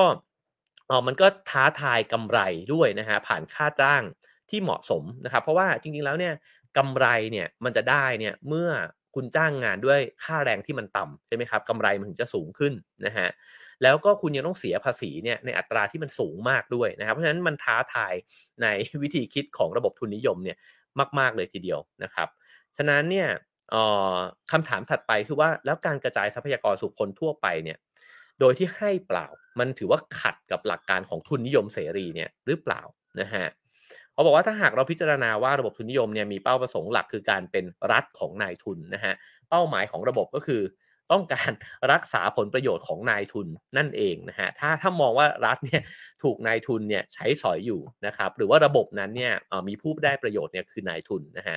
ดังนั้นเนี่ยรัฐสวัสดิการเนี่ยก็จะอยู่บนเงื่อนไขที่ขัดแย้งกับทุนนิยมแน่ๆนะฮะในแง่นี้นะครับแต่อีกด้านหนึ่งเนี่ยหากระบบทุนนิยมเนี่ยสัมพันธ์กับรัฐสวัสดิการนะฮะก็หมายความว่าสามารถเก็บภาษีนายทุนเนี่ยได้มากขึ้นทำกำไรได้น้อยลงก็จริงนะฮะ แต่สิ่งที่เกิดขึ้นก็คือมันหลีกเลี่ยงการปะทะกันระหว่างชนชั้นนะฮะคือคนที่เสียเปรียบในสังคมคนที่จนกว่าเนี่ยจะได้มีมันมีชีวิตความเป็นอยู่ที่ดีขึ้นได้เนี่ยนะครับก็ทำให้สภาพสังคมเนี่ยมันไม่ต้องทะเลาะเบาะแว้งกันไม่ต้องมาตีกันเนี่ยอยู่ตลอดเวลานะฮะ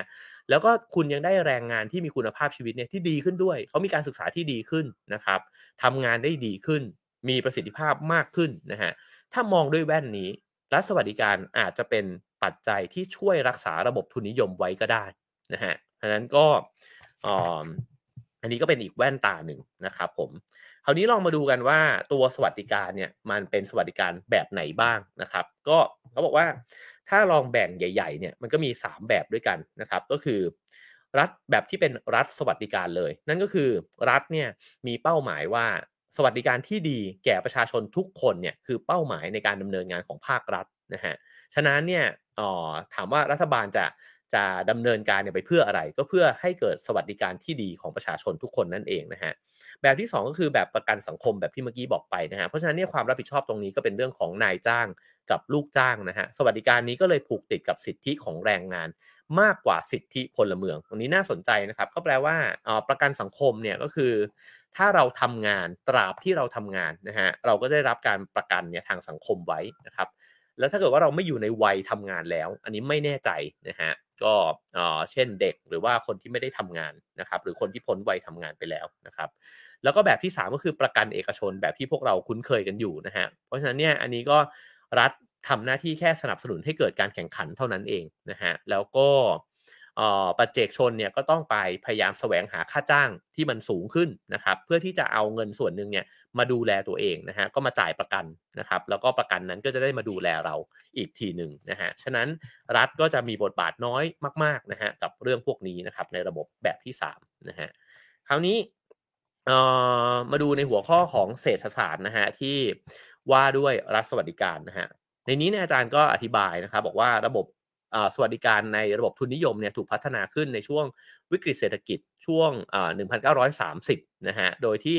มีการเสนอให้เพิ่มบทบาทของรัฐนะฮะในการควบคุมกลไกตลาดเนี่ยของจอห์นเมนาร์ดเคนส์นะฮะซึ่งพี่เตาก็พูดถึงอยู่บ่อยๆใน Clubhouse นะฮะ ก็บอกว่าในตอนนั้นเนี่ยมันมีการขยายตัวเนี่ยของทุนนิยมแบบสหรัฐอเมริกาเนี่ยเยอะนะฮะเยอะมากแล้วก็พอมันเกิดวิกฤตเศรษฐกิจขึ้นเนี่ยมันก็เลยมีข้อเสนอเหล่านี้เนี่ยเกิดขึ้นมานะครับเพราะว่าต้องการที่จะนำมาสู่การวางนโยบายการจ้างงานเนี่ยเต็มอัตรานะฮะควบคู่ไปกับการควบคุมทางสังคมนะครับเงื่อนไขสำคัญที่ทำให้เกิดไอ้เจ้าความคิดแบบนี้เนี่ยขึ้นมานะฮะ ก็คือ1ก็คือการเกิดสงครามโลกครั้งที่2ซึ่งมันกระตุ้นให้เกิดการจ้างงานเนี่ยขนาดใหญ่ขึ้นมาคือพอบอกว่าจ้างงานเต็มอัตราเนี่ยในหลังจากสงครามโลกครั้งที่2นะฮะในตอนนั้นเนี่ยมันก็ต้องการจ้างงานเนี่ยเกิดขึ้นมานะฮะทีนี้เขาบอกว่าถ้าเกิดว่าเราลองมาพิจารณานะครับสวัสดิการในภายใต้เงาของทุนนิยมเนี่ยนะครับว่ามันเกิดอะไรขึ้นมาบ้างนะครับเขาบอกว่าเงื่อนไขปกติของระบบทุนนิยมเนี่ยที่ส่งผลต่อการสร้างรัฐสวัสดิการนะฮะสามารถพิจารณาได้3แบบด้วยกันอันที่1ก็คือว่าการผลิตซ้ำแรงงานในฐานะสินค้านะฮะก็คือเปลี่ยนมนุษย์เนี่ยให้กลายไปเป็นสินค้าที่สามารถแลกเปลี่ยนมูลค่าได้อันนี้ก็เป็นแว่นตาหนึ่งที่เราใช้มองตัวเราเองใช่ไหมฮะว่าตัวเราเองเนี่ยเป็นสิ่งที่สามารถแปลเปลี่ยนเนี่ยไปเป็นค่าจ้างได้นะฮะนี่ก็คือ1ในแว่นตาที่เวลาที่เราอยู่ในระบบทุนนิยมเนี่ยเราก็จะคิดแบบนั้นนะครับแล้วก็ในระบบทุนนิยมเนี่ยสามารถพิจารณาลักษณะของมูลค่าได้นะฮะเป็น2แบบก็คือมูลค่าใช้สอยกับมูลค่าแลกเปลี่ยนนะฮะซึ่งมันคือ use value กับ exchange value เนี่ยนะฮะก็คือว่าโดยที่มูลค่าใช้สอยเนี่ยนะฮะก็ขึ้นกับความสัมพันธ์ของประสบการณ์ของปัจเจกชนเนี่ยแต่ละคนนะฮะแต่เป็นสิ่งที่ไม่สามารถวัดได้ในเชิงปริมาณตัวเงินนั่นก็คือมูลค่าใช้สอยว่าเราเนี่ยต้องการจะใช้มันเนี่ยมากน้อยแค่ไหนนะครับถ้าเราต้องการจะใช้เยอะนะฮะเช่นน้ำในทะเลทรายมันก็จะมีมูลค่าใช้สอยเนี่ยเพิ่มมากขึ้นมันไม่มีค่ากลางใช่ไหมครับว่าน้ำมันควรจะกี่บาทแต่มันอยู่ที่ว่าคุณหิวน้ำมากน้อยแค่ไหนและน้ำเนี่ยมันหายากเนี่ยมากน้อยแค่ไหนนะครับตรงนี้เนี่ยเขาก็เลยบอกว่าเอ่อ มันก็เลยนำไปสู่เรื่องของอุปสงค์อุปทานนะครับซึ่งมันก็จะนำไปสู่เรื่องของความสัมพันธ์ในเชิงการแลกเปลี่ยนกันนะฮะแล้วก็การแลกเปลี่ยนที่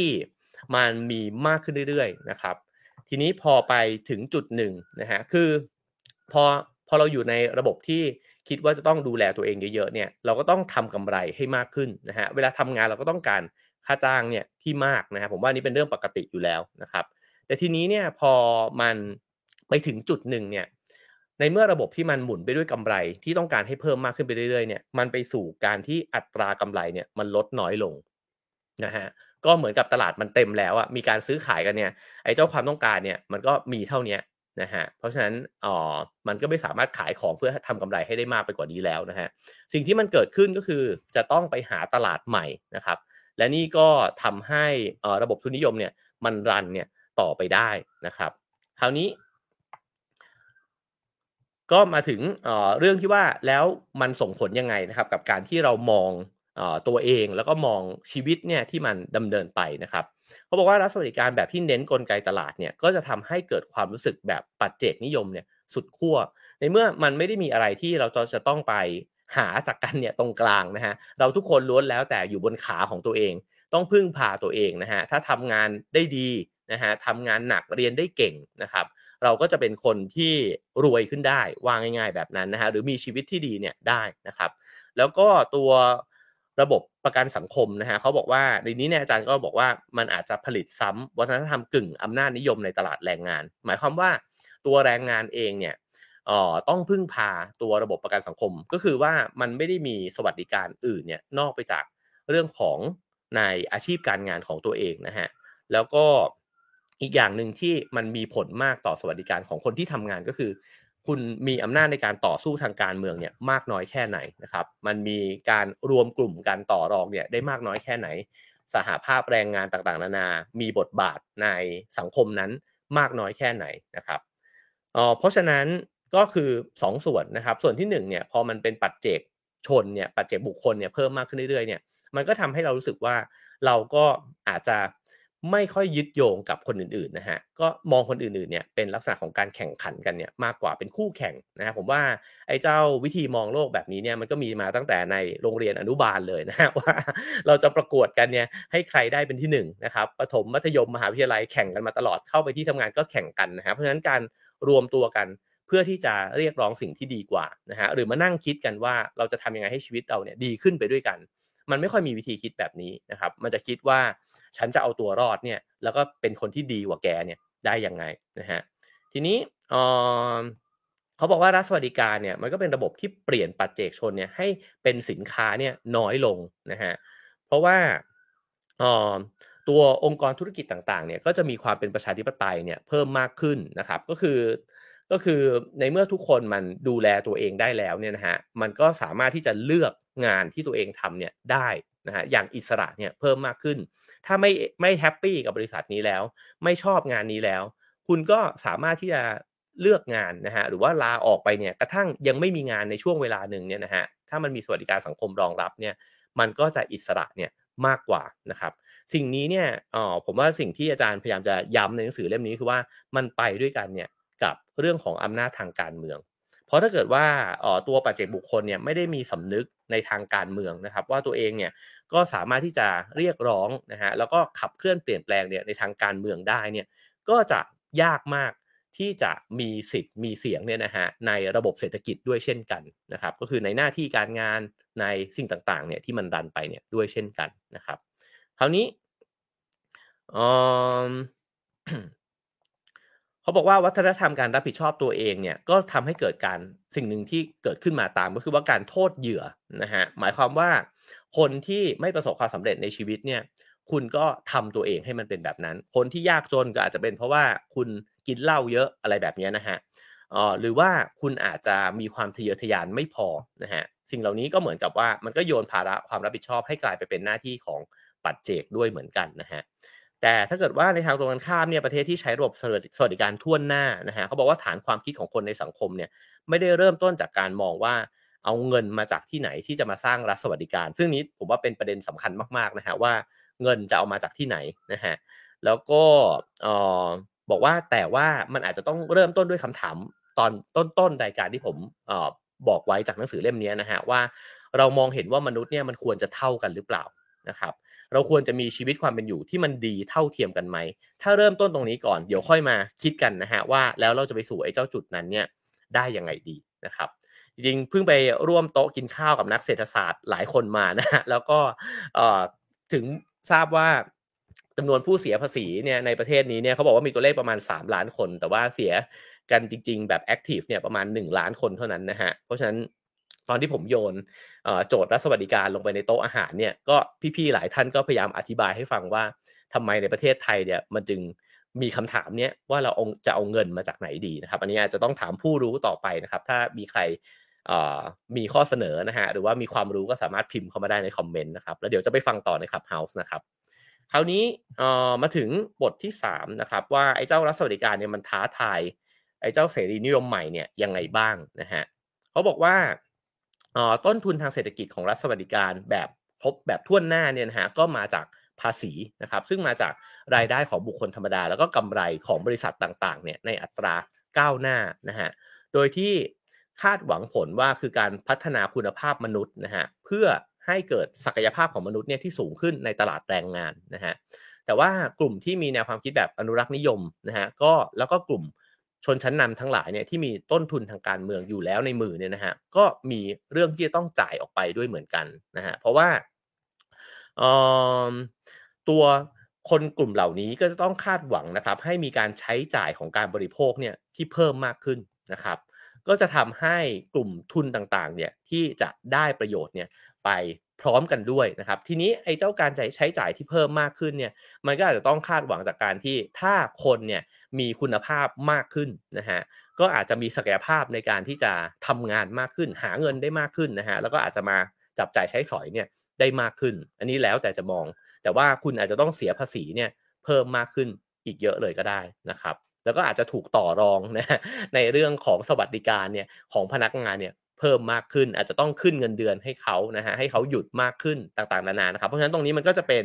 ข้อขัดแย้งที่จะต้องเจอกันอยู่แล้วนะครับแล้วก็อีกอันหนึ่งเขาบอกว่าไอ้เจ้ารัฐสวัสดิการเนี่ยมันเหมือนมันขึ้นมาทดแทนนะฮะไอ้เจ้าระบบสงเคราะห์เนี่ยของผู้คนในสังคมคือคนที่อยู่ในตำแหน่งที่สูงกว่านะฮะเป็นชนชั้นนำในสังคมเนี่ยก็อาจจะมีความรู้สึกว่าการที่ฉันได้ให้เนี่ยมันก็ทำให้ฉันเนี่ยอยู่ในสถานะที่สูงกว่านะครับในความรู้สึกมันอาจจะความรู้สึกดีกว่าด้วยเป็นคนที่บริจาคเงินให้กับคนอื่นนะครับสนับสนุนโรงเรียนก่อตั้งมูลนิธิต่างๆนานาเนี่ยขึ้นมานะฮะแต่ว่าแล้วก็รวมถึงหน่วยงานทางศาสนาด้วยนะครับเขาบอกว่าถ้าเกิดว่ามันเกิดสวัสดิการขึ้นมาเนี่ยไอ้เจ้าเอ่อความช่วยเหลือกันแบบสงเคราะห์แบบนี้เนี่ยมันก็จะถูกดึงอำนาจไปเพราะว่าคนจะรู้สึกว่าฉันมีอำนาจในตัวเองแล้วนะฮะไม่ต้องการการพึ่งพาจากคนที่สูงกว่าเนี่ยขึ้นไปหรือกระทั่งองค์กรทางศาสนาเนี่ยก็ด้วยนะฮะคราวนี้เอ่อเขาบอกว่าตั้งแต่ทศวรรษที่1970นะฮะระบบทุนนิยมเนี่ยก็เจอกับเศรษฐกิจที่เมื่อกี้พูดไว้นะฮะก็เอามาประกบกับตรงนี้อีกทีหนึ่งนะฮะก็คือว่ากำไรเนี่ยมันไม่สามารถเพิ่มขึ้นได้แล้วในประเทศที่เรียกง่ายๆว่าเจริญแล้วหรือพัฒนาแล้วเนี่ยมันก็เศรษฐกิจมันตันแล้วนะฮะเพราะฉะนั้นเนี่ยมันก็เลยจำเป็นที่จะต้องไปแสวงหานะครับด้วยการที่จะทำยังไงล่ะให้ทุนนิยมมันหมุนต่อไปได้ต้องการกำไรที่มากขึ้นใช่ไหมฮะก็ต้องไปมองหาประเทศที่มันแรงงานราคาถูกลงตรงนี้เป็นจุดเริ่มต้นนะฮะที่ทำให้ตัวระบบทุนนิยมเนี่ยมันก็ค่อยๆคืบคลานเนี่ยออกไปสู่ทั่วโลกมาพร้อมๆกับโลกาภิวัตน์นะฮะซึ่งเอ่อในตอนนั้นก็ทำให้เขาบอกว่าสิ่งที่มันมาพร้อมๆกันเนี่ยคือพอระบบเนี้ยมานะฮะแต่ว่ามันไม่จำเป็นจะต้องเกิดขึ้นเนี่ยพร้อมกับความเป็นประชาธิปไตยอะคือรัฐบาลที่เป็นอำนาจนิยมเนี่ยก็มีความประสบความสำเร็จในทางเศรษฐกิจในช่วงเวลานั้นเนี่ยได้นะฮะเพราะอะไรก็เพราะว่ามันมีเงินไหลเข้ามาในประเทศมันมีโรงงานมาก่อตั้งนะฮะมันก็ทำให้คนเนี่ยมีการจ้างงานเพิ่มขึ้นเยอะมากเลยทั้งที่สิ่งเหล่านี้เนี่ยมันไม่ได้เกิดขึ้นจากการเรียกร้องหรือว่าสำนึกเนี่ยนะฮะของคนที่รู้สึกว่าฉันเนี่ยมีบทบาททางการเมืองได้แล้วก็ฉันจะต่อรองให้ฉันมีชีวิตที่ดีขึ้นได้แต่มันเกิดขึ้นจากระบบเศรษฐกิจเนี่ยที่มันค่อยๆไหลมาเนี่ยนะฮะแล้วก็ทำให้เศรษฐกิจในประเทศในช่วงนั้นเนี่ยมันโตขึ้นมานะครับจริงๆก็1970ก็แถวๆก่อนที่มันจะเกิด14ตุลาขึ้นนะฮะแล้วก็หลังจากนั้นก็จะเป็นอะไรอีกมากมายเต็มไปหมดแล้วก็รวมถึงเหตุการณ์ในอเมริกาใต้นะครับก็ด้วยเหมือนกันคือผมว่าประเด็นตรงนี้ที่อาจารย์พยายามจะชี้ให้เห็นก็คือว่าเศรษฐกิจที่มันโตเนี่ยมันอาจจะมาพร้อมกับรัฐบาลแบบอำนาจนิยมแล้วก็ในตอนนั้นมันก็สอดคล้องกันแล้วทีนี้พอมันโตมาเรื่อยๆเนี่ยตัวสำนึกของ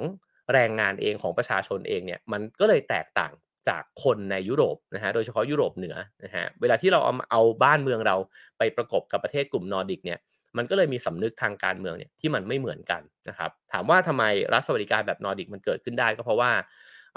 มันก็อยู่ในบริบทของตอนที่มันก็ขับเคี่ยวกันมากระหว่างคอมมิวนิสต์กับโลกของทุนนิยมนะฮะ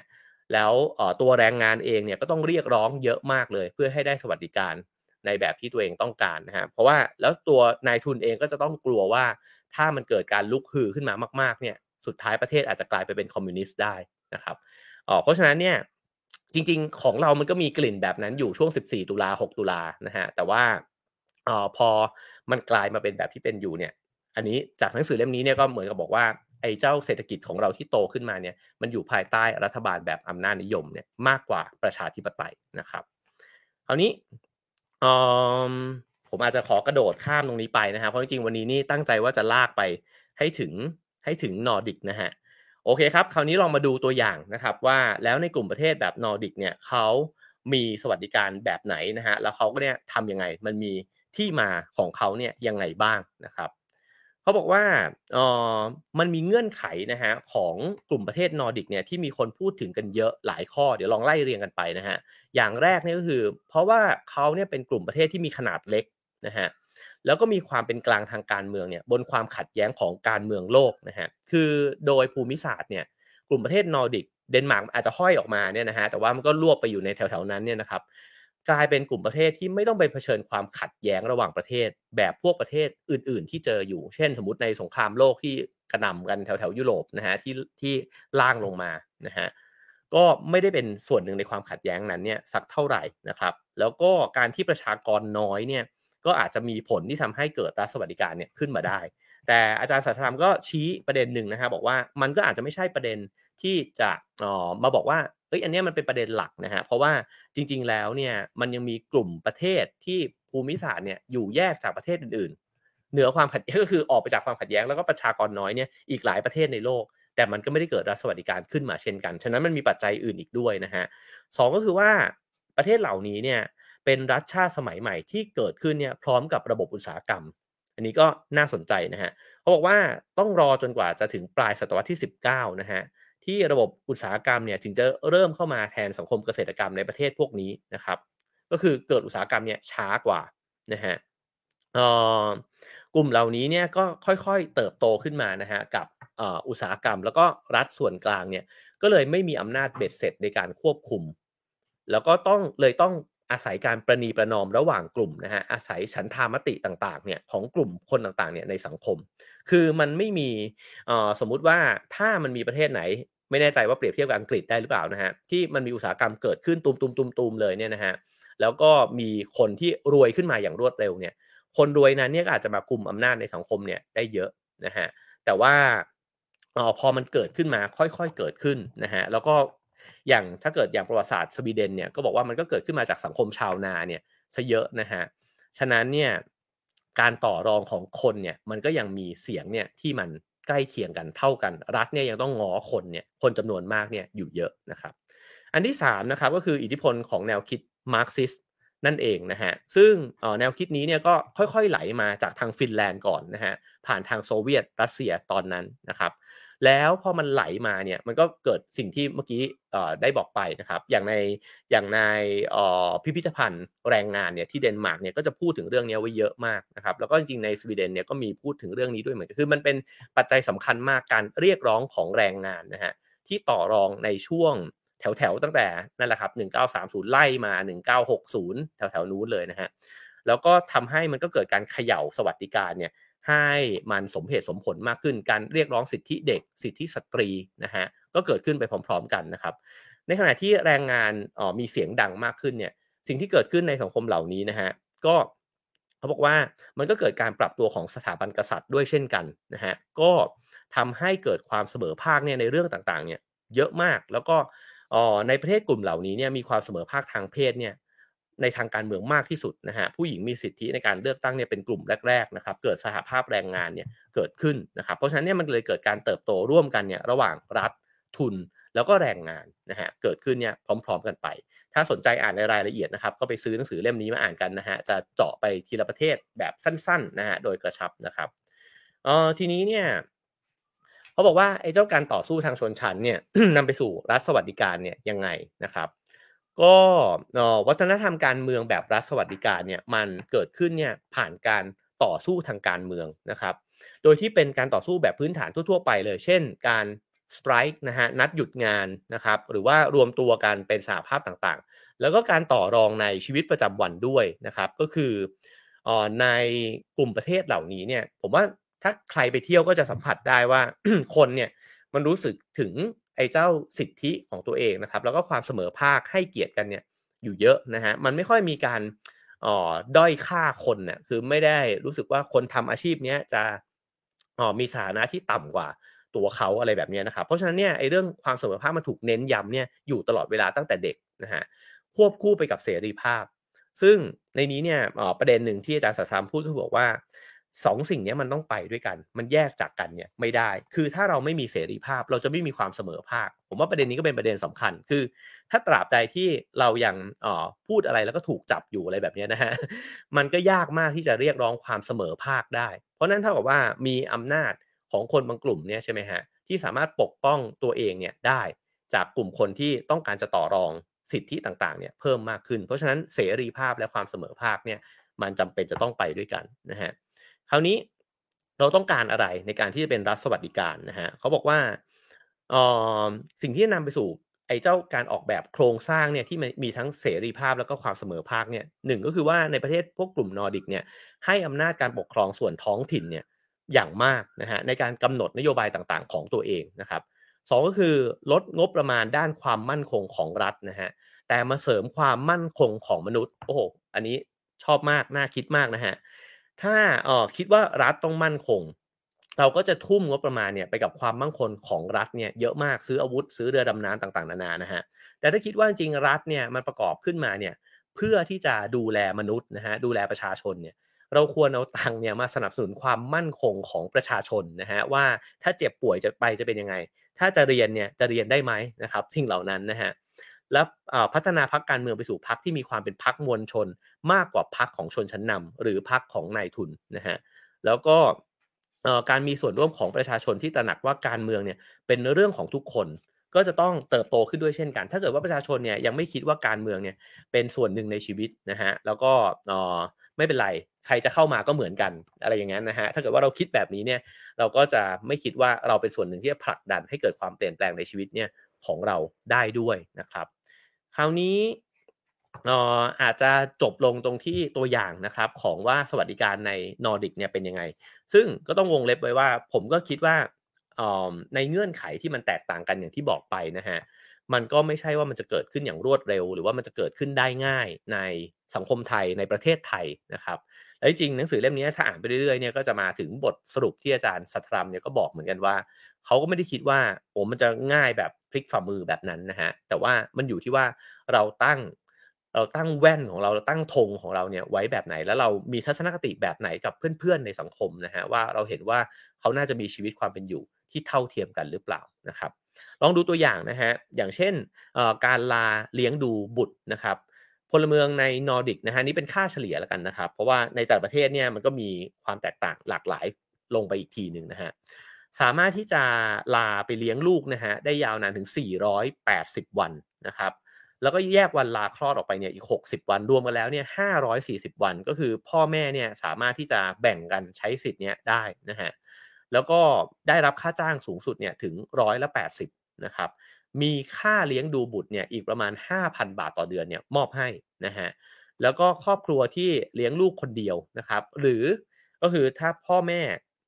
อ่า เลี้ยงเดี่ยวนะฮะหรือว่าคนที่มีลูก3คนขึ้นไปเนี่ยก็อาจจะได้รับเงินสนับสนุนเพิ่มเติมเนี่ยเพื่อลดภาระเนี่ยเข้าไปอีกนะครับทำให้ชีวิตของลูกเนี่ยไม่ไปผูกติดกับเศรษฐกิจของพ่อแม่หมายความว่าต่อให้พ่อแม่กำลังยากลำบากหรือตกงานเนี่ยเด็กคนนั้นเนี่ยก็จะถูกเลี้ยงดูเนี่ยโดยรัฐนะฮะให้ได้สภาพความเป็นอยู่เนี่ยที่ยังโอเคอยู่มีของกินนะฮะมีโรงเรียนให้เรียนนะครับแล้วก็นำมาสู่ความแตกต่างในเรื่องของการแบ่งงานเรื่องเพศเนี่ยลงด้วยนะฮะผมเคยอ่านหนังสือ เกี่ยวกับประเทศนอร์ดิกเนี่ยเขาบอกว่ามันเป็นน่าจะนอร์เวย์หรือฟินแลนด์นะฮะที่แบบว่าแต่อันนี้ก็เป็นสิ่งที่พบเห็นในประเทศนอร์ดิกทั่วไปเลยว่าผู้ชายเนี่ยจะออกจากงานเนี่ยก็คือลาหยุดเนี่ยมาเลี้ยงลูกกันเยอะแล้วก็เป็นเทรนด์มากว่าผู้ชายที่เลี้ยงลูกเนี่ยเป็นผู้ชายที่เท่นะครับในขณะที่โอ้โหสังคมไทยนี่ผู้หญิงจะเป็นฝ่ายเสียสละเนี่ยเยอะเลยนะฮะอันที่2นะครับก็คือเรื่องของการศึกษานะครับก็การศึกษาในกลุ่มนอร์ดิกเนี่ยไม่มีค่าใช้จ่ายหรือมีค่าใช้จ่ายที่ต่ำมากมีอาหารกลางวันให้นะครับ มีอัตราจำนวนครูต่อนักเรียนที่ไม่สูงก็คือครู1คนนักเรียนไม่เยอะนะครับแล้วก็เน้นการนำเสนอแนวความคิดเนี่ยมากกว่าการประเมินแบบแพ้คัดออกนะฮะแล้วก็เอ่อด้วยค่าตอบแทนที่มันไม่เหลื่อมล้ำในวิชาชีพก็คือว่าทำอาชีพอะไรเนี่ยมันได้เงินเนี่ยที่ใกล้เคียงกันนะครับเพราะฉะนั้นเนี่ยครูเนี่ยก็เลยไม่ได้เสียโอกาสในการเจริญก้าวหน้านะครับก็แปลว่าคนก็จะเลือกมาเป็นครูคนที่อยากเป็นครูก็จะมาเป็นครูอะนะฮะมากขึ้นนะครับโดยที่ไม่ได้คิดว่าเอ้ยจริงๆอยากเป็นครูนะแต่ครูมันเงินเดือนน้อยงั้นไปเป็นอย่างอื่นดีกว่านะฮะฉะนั้นเนี่ยครูก็จะมีคุณภาพเนี่ยมากขึ้นด้วยนะครับแล้วก็ระดับมหาวิทยาลัยเนี่ยก็สามารถศึกษาฟรีนะครับแล้วก็มีเงินเดือนสนับสนุนเนี่ยจากภาครัฐด้วยถ้าผมจำไม่ผิดเนี่ยคนที่พาผมทัวร์ที่เดนมาร์กเนี่ยนะฮะบอกว่าเขาได้เงินสนับสนุนเนี่ยประมาณสัก2หรือ30,000บาทนะฮะต่อเดือนนะครับนี่ก็อาจจะต้องไปเช็คตัวเลขกันอีกทีหนึ่งนะฮะ เอ่อซึ่งไอ้เจ้าการศึกษาก็เลยไม่ใช่การที่เราไปเรียนเพื่อเลื่อนลำดับขั้นนะฮะไม่ใช่เป็นเพื่อการแข่งขันเพื่อคัดคนแต่ว่าเป็นทางเลือกหนึ่งของชีวิตก็คือว่าเราสนใจอะไรล่ะเราก็เข้าไปเรียนนะครับแล้วก็เราก็ไม่ได้เป็นสินค้าเนี่ยของระบบนะครับในวัยทำงานนะฮะก็อย่างที่เมื่อกี้บอกไปว่ามันก็ไม่มีความเหลื่อมล้ำนะฮะของอาชีพที่แตกต่างกันนะครับสามารถลาพักร้อนได้มากที่สุด 25 วันถึง 30 วันนะครับก็จะเน้นให้มีการผ่อนคลายในการทำงานนะครับมีการปรับค่าจ้างอายุตามอายุงานนะฮะก็ทำให้เกิดแรงจูงใจในการทำงานเนี่ยเพิ่มมากขึ้นเรื่อยๆนะครับแล้วก็เอ่อ นายจ้างต้องส่งเงินสมทบนะฮะก็คือว่าเวลาที่เก็บเงินแล้วก็นายจ้างก็โปะเข้าไปเนี่ยเหมือน provident fund แบบนั้นนะฮะก็ถ้าไม่ปฏิบัติตามเนี่ยก็จะมีโทษสูงสุดถึงขั้นปิดกิจการนะครับแล้วก็ระบบประกันสังคมทำให้เงินบำนาญหลังเกษียณเนี่ยอยู่ในอัตราที่สูงมากนะครับคนที่เกษียณไปแล้วเนี่ยก็จะมีเวลาพักผ่อนแล้วก็ใช้ชีวิตที่ดีเลยนะฮะเพราะว่าบางครั้งเนี่ยเงินเกษียณเนี่ยสูงถึง100,000 บาทต่อเดือนนะครับแล้วก็เอ่อในวัยชรานะครับก็คือเขาบอกว่านอร์ดิกก็เป็นประเทศกลุ่มที่มีประชากรอายุเฉลี่ยเนี่ยสูงสุดกลุ่มหนึ่งในโลกนะครับแล้วก็มีความสุขมากกว่าประเทศอื่นๆด้วยนะฮะเพราะว่ามีการเก็บออมเงินเนี่ยเอาไว้เยอะนะฮะแล้วก็มีเงินบำนาญเนี่ยที่ยืนอยู่บนพื้นของประมาณสัก30,000 บาทต่อเดือนนะครับแต่ก็วงเล็บฮะว่าจริงๆแล้วไอ้เจ้าค่าครองชีพของประเทศเหล่านี้ก็สูงมากเช่นกันนะฮะ100,000เขาอาจจะไม่เท่ากับ100,000เราก็ได้นะครับแต่ที่แน่ๆก็คือว่าในเมื่อมีสิ่งเหล่านี้แล้วเนี่ยลูกๆก็ไม่จำเป็นจะต้องทำงานมาสมมุติได้ตังค์มาแล้วก็ต้องเอาเงินเนี่ยไปให้พ่อแม่ในทุกๆเดือนด้วยใช่ไหมครับไอ้ตัวเองก็ดูแลตัวเองโหดร้ายอยู่แล้วก็ต้องดูแลพ่อแม่ด้วยแต่อันนี้ก็คือเป็นอิสระต่อกันนะครับทุกๆคนเนี่ยเป็นอิสระต่อกันลูกเกิดมาก็เป็นอิสระกับพ่อแม่เอ่ผู้สูงวัยเนี่ยก็เป็นอิสระต่อลูกหลานของตัวเองด้วยนะครับจริงๆมันส่งผลอะไรหลายอย่างมากนะครับหนังสือเล่มหนึ่งที่ผมอ่านเกี่ยวกับนอร์ดิกเนี่ยก็คือเขาก็อธิบายบอกว่ามันทำให้ลูกเองเนี่ยก็ไม่จำเป็นจะต้องมาแบกความคาดหวังของพ่อแม่ไม่ต้องมาทวงถามฉันให้เงินแกเรียนส่งเสียมาจนถึงทุกวันนี้เนี่ยทำไมเป็นหมอให้ฉันไม่ได้อะไรแบบนั้นนะสิ่งเหล่านี้ก็จะไม่เกิดขึ้นในสังคมแบบนอร์ดิกนะครับโอเคฮะคราวนี้ก็อาจจะมาถึงบทสรุปนะฮะก็เขาบอกว่า เพราะฉะนั้นเนี่ยเล่ามาแบบนี้ก็จะบอกว่าเอ้ยมันก็สวยงามนี่หว่ามันก็ดีหมดเลยนะครับแต่ทำไมเนี่ยถ้ามันดีงามขนาดนั้นเนี่ยมันไม่เกิดขึ้นในทั่วโลกล่ะทำไมมันมีอยู่แค่บางประเทศเนี่ย4-5ประเทศในกลุ่ม Nordic เนี่ยเท่านั้นเองนะครับเขาบอกว่าเอ่ออาจารย์สัทธรรมเนี่ยก็พยายามจะอธิบายบอกว่ารัฐสวัสดิการแบบ Nordic เนี่ยไม่ได้มีลักษณะเฉพาะแต่อย่างใดนะครับแต่ว่ามันเกิดขึ้นเนี่ยจากการต่อสู้ทางชนชั้นนะฮะการจัดวางเงื่อนไขเชิงอำนาจเนี่ยระหว่างประชาชนกับรัฐนะฮะ จนกระทั่งเกิดรัฐสวัสดิการเนี่ยขึ้นมาซึ่งมันก็อยู่ที่บริบทเนี่ยของแต่ละยุคสมัยด้วยถามว่าในยุคสมัยนี้เนี่ยในแต่ละประเทศมันมีบริบทที่แตกต่างกันนะครับแล้วก็อาจจะไม่แปลกก็ได้ที่คำว่ารัฐสวัสดิการมันถูกพูดถึงเยอะขึ้นเนี่ยในยุคปัจจุบันโดยเฉพาะในสังคมไทยนะครับเพราะว่าคนเนี่ยมันแบกรับภาระของตัวเองเนี่ยเยอะมากการแข่งขันมันสูงขึ้นมากนะครับแล้วก็เศรษฐกิจมันก็ไม่ได้ดีฉะนั้นเนี่ยคนรู้สึกว่าชีวิตมันยากจังเลยอยากให้รัฐเนี่ยเข้ามาดูแลชีวิตของฉันบ้างนะครับแต่ในขณะเดียวกันก็น่าสนใจเหมือนกันว่าเงื่อนไขที่มันมีอยู่ในประเทศเราเนี่ยมันเอื้อให้เกิดรัฐสวัสดิการเนี่ยมากน้อยแค่ไหนนะครับทีนี้เขาบอกว่าหากวัดที่การระดับการศึกษานะฮะความเข้มข้นของงานวิจัยการจัดระบบข้อมูลในช่วงต้นของการสร้างรัฐสวัสดิการเนี่ยประเทศเหล่านี้เนี่ยตอนเริ่มต้นในกลุ่มนอร์ดิกเนี่ยปัจจัยเหล่านี้เนี่ยตอนเริ่มต้นนะฮะในกลุ่มนอร์ดิกเนี่ยล้วนหลังท้ายทั้งสิ้นนะฮะคือการศึกษาของผู้คนก็ไม่ใช่เป็นคนที่มีการศึกษาดีนะครับความเข้มข้นของงานวิจัยต่างๆนานานะฮะระบบการจัดเก็บข้อมูลต่างๆไม่ได้อยู่ในเกณฑ์ดีเลยนะฮะ แต่มันเกิดขึ้นก็เพราะว่ามันเกิดการต่อสู้นะฮะในทางการเมืองเนี่ยขึ้นมาก่อนต้องการให้ตัวเองมีชีวิตที่ดีอย่างเสมอภาคมากขึ้นนะครับเพราะฉะนั้นตัวอาจารย์สัทธรรมเองก็ย้ำเรื่องนี้นะฮะว่าฉะนั้นสิ่งที่มันควรจะต้องถามก่อนที่จะถามว่ามันเป็นไปได้ไหมเนี่ยให้ถามก่อนว่าเราอยากเห็นสังคมแบบไหนนะครับเราคิดว่าสังคมที่ควรจะเป็นมันควรจะเป็นยังไงนะฮะสังคมที่ดีในอุดมคติของเราเนี่ย มันมีหน้าตาแบบไหน แล้วเราค่อยคิดครับว่ามันจะเป็นไปได้ยังไง มันอาจจะไม่ได้เกิดขึ้นภายในเวลารวดเร็ว แต่ถ้าเราคิดว่ามันควรจะเกิดขึ้นเนี่ยเราจะเป็นส่วนหนึ่งในการขับดันให้มันเกิดขึ้น แต่เวลาที่เรายื่นไมค์ไปถามเนี่ยว่าสังคมที่ดีควรจะเป็นแบบไหนเนี่ยมันอยู่ที่ว่าคุณเป็นใครในสังคมถูกไหมฮะ ว่าคุณเนี่ยอยู่ในห้องแอร์ที่มันเต็มไปด้วยอาหารนะฮะที่มันพอที่จะเลี้ยงดูคนพันคนแล้วคุณก็กินอย่างอิ่มหนำสำราญเนี่ยอยู่แล้วหรือคุณเป็นคนที่หิวโหยอยู่ข้างนอกห้องแอร์นั้นหรือคุณเป็นคนที่ได้ประโยชน์จากคนในห้องแอร์มันก็อยู่ที่ว่าเราเป็นคนคนไหนนะครับแล้วเราจะตอบยังไงนะฮะฉะนั้นถ้าเราตอบคำถามนี้ได้เราก็อาจจะค่อยๆหาภาพฝันของเรานะฮะที่มันจะเกิดขึ้นได้ว่าแล้วสังคมที่เราอยากเห็นมันควรจะเป็นยังไงแล้วผมว่ามันก็อาจจะนำมาซึ่ง1ก็คือกิจกรรมทางการเมืองนะฮะของแต่ละคนทำอะไรได้บ้างแค่ไหนนะครับ ถ้าจัดรายการจะจัดรายการเนื้อหาแบบไหน ถ้าเราทำงานอยู่แล้วทำอะไรนะฮะในการขับเคลื่อนสิ่งต่างๆเหล่านี้ได้บ้างหรือว่าต่อให้สร้างความเท่าเทียมนะฮะในองค์กรของตัวเองสร้างขึ้นมาได้มากน้อยแค่ไหนเคารพสิทธิของคนอื่นนะฮะทางเพศที่มีความหลากหลายนะครับเชื้อชาติที่มีความหลากหลายเศรษฐกิจที่มันมีความหลากหลาย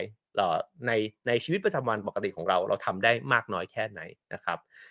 แล้วก็นำมาซึ่งอะไรอีกหลายอย่างมากๆนะฮะเพราะฉะนั้นไอ้เจ้าธงสิ่งนี้มันก็เลยน่าจะสำคัญนะครับผมรวมถึงการเลือกพรรคการเมืองด้วยเช่นกันนะฮะว่าเรามองสังคมในอุดมคติแบบไหนแล้วเราจะสนับสนุนพรรคการเมืองแบบไหนด้วยนะฮะโอเคครับทั้งหมดนั้นจากเนื้อหาในหนังสือเล่มนี้นะครับซึ่งจริงๆเป็นส่วนหนึ่งเท่านั้นยังมีรายละเอียดเยอะมากอยากชวนกันซื้อหามาอ่านกันนะครับถ้าสนใจเรื่องนี้นะครับแด่ทุกต้นกล้าความฝันนะฮะโดยอาจารย์สัทธรัมธรรมบุษดีนะครับสำนักพิมพ์มติชนนะฮะก็ขอขอบคุณสำนักพิมพ์มติชนด้วยนะครับสำหรับหนังสือเล่มนี้นะฮะแล้วก็รู้สึกว่าได้